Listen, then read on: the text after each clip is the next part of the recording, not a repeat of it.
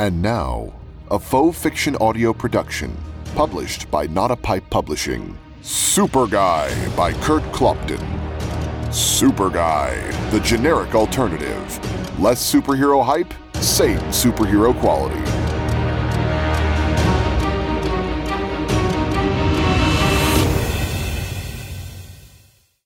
Chapter 23. How come it's taking you so long to put that together? Asked Roger. They were in Roger's room on the upper level of the garage, and Oliver was attempting to assemble a microwave cart while Roger finished up the connections on his flat-panel television. It wasn't as simple as a television, of course. It was also patched into the whole garage headquarters system, so Roger could monitor everything from his room, whether that was checking the security cameras or using the communication systems, among many others. Lots of things had changed in the office area of the garage in the past week. Since the building itself hadn't cost them anything, the new occupants were given a decent budget for renovations, and, with a slow economy, there was no shortage of people ready to do the work. Oliver, Roger, and Emma had done some quick planning and got crews in immediately to begin renovations. The first project was somewhat simple, which was to knock down the wall between the control room and the second office, to make a much larger and more useful space. It hadn't taken long for that first office to become packed with equipment, and they wanted to add a conference table for meetings. Emma had moved from the second office to the third to make way for the expansion. The next projects were Oliver and Roger's living quarters on the upper floor. Since the offices weren't terribly large, they had decided to simply knock out the walls between the first and second offices and the third and fourth, creating two bigger rooms. Then the crews added bathrooms and kitchenettes in the middle, building out from the adjoining wall. The rooms weren't super spacious, but they made decent efficiency apartments which were more than enough to satisfy Roger and Oliver. So how long is it going to take you? I have no idea. The directions are in English, but apparently I'm not as fluent in that language as I thought I was. Another shortcoming of the serum. Nothing in it to cover the assembling of products made in China with directions written by someone whose first and possibly second language isn't English, and probably wasn't allowed to see the product they were writing the directions for. He finished connecting a last cable and pushed the flat panel television back against the wall. Think there's a serum booster that would cover it? He stared at the directions for another moment and then tossed them aside. Grabbing a drill and a very long wood screw, he proceeded to drive the screw through the side of the cabinet into a couple of other boards that hadn't been cooperating. And there. That should do it, he said, setting the drill aside and moving the cart into place next to the kitchen counter. He grabbed the microwave with one hand and plopped it on top like it was made of cardboard. Perfect. I just wouldn't recommend rolling it around much, or using the drawer, not that you can get it open now. Great. Would have been cheaper to stack up a couple of small crates. Not to mention just as useful. But I would have been robbed of such a great sense of accomplishment. There was a knock at the door, which was standing open, and Emma walked in without waiting for an invitation. She looked around the small apartment and nodded.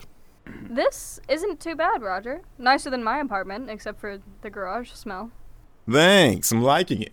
Emma dropped a stack of papers on the coffee table and sat down on the couch opposite the wall with the flat panel television.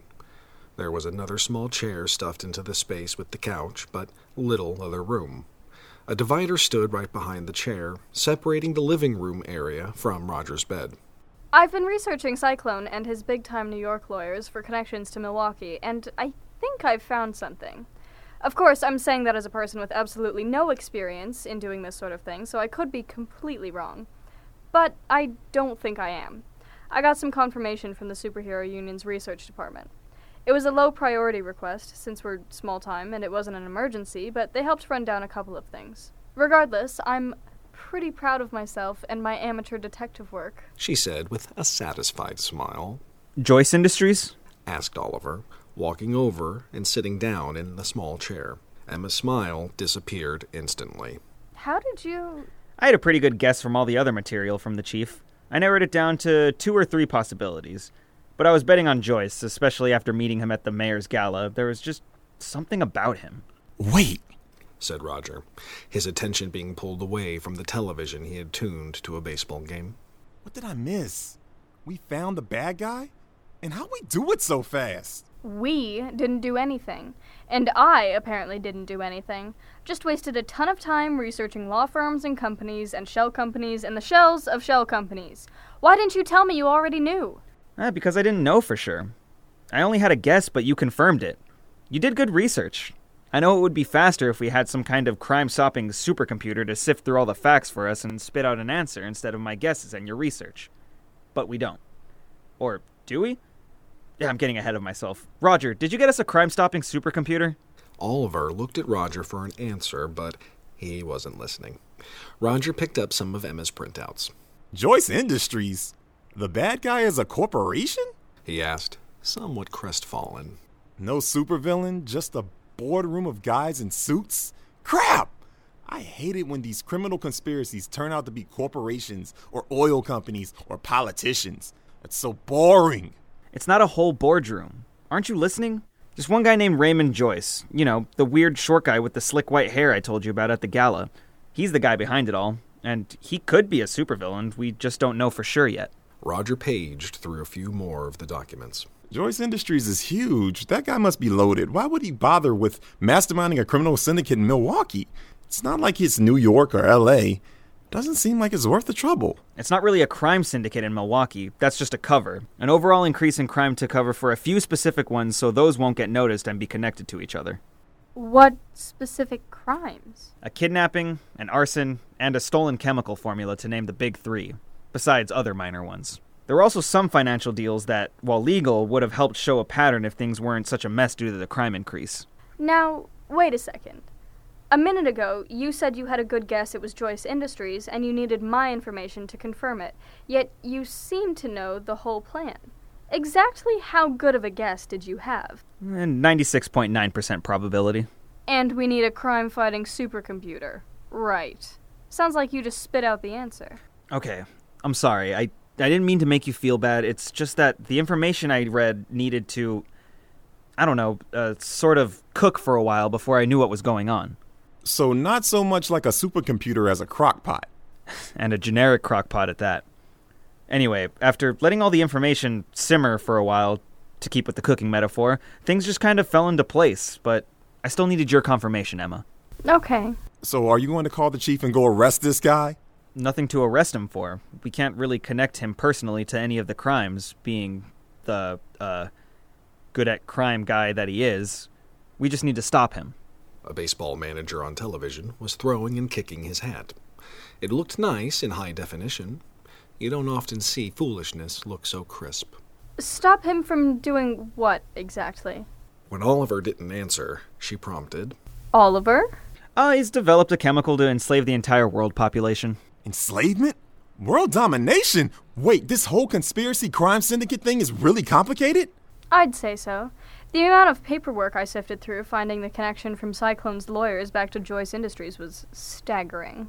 I mean, needlessly complicated. Isn't that all law-related stuff? But yes, the union research person I spoke to did mention there were several more layers than one usually sees in these situations. Roger turned to Oliver. And the details of the crimes the chief gave you, you said there were many done just to cover up a few, right? Almost like it was more trouble than it was worth. Oliver nodded. Yeah, it kind of made the odd ones stand out more when you really looked at it. There's a lot of extra work put in there.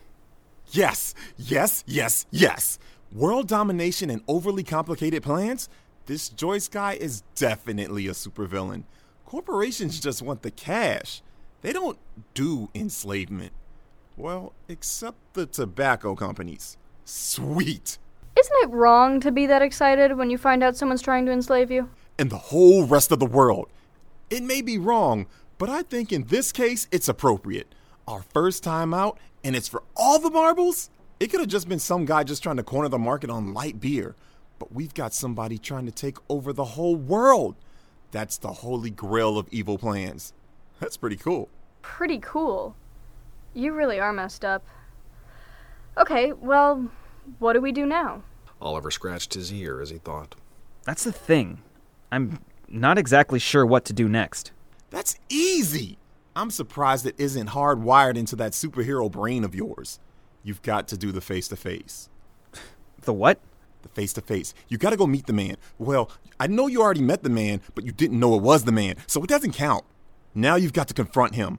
You know he's the bad guy with the evil plan, and he undoubtedly knows you're the good guy with the funny suit. So you have to call him out. Maybe he'll make a mistake because of the pressure. Or maybe the two of you will just have a pleasant talk and decide to make a regular thing of it.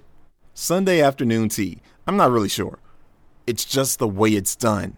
That sounds kind of dangerous. Oh, not at all. There's sort of an unofficial ceasefire to these things. Unofficial, repeated Emma, the doubt clear in her voice. Okay, I guess I could just go to his office. That's easy enough. Do you think I need to make an appointment? Oh, no. He'll see us without one. I'm sorry, us? Oh, yeah, I'm going with you. This is your first face-to-face. I wouldn't miss it for anything. You have been listening to SuperGuy by Kurt Clopton, a faux fiction audio production published by Not a Pipe Publishing. Look for the sequel to SuperGuy coming this September. This recording, characters, and the situations within are the property of their author and creator, and protected by copyright. If you wish to listen to more episodes in advance, search patreon.com, then Faux Fiction Audio, and sign up to be a monthly patron. Or stay tuned until the next week for your free episode. We will see you then.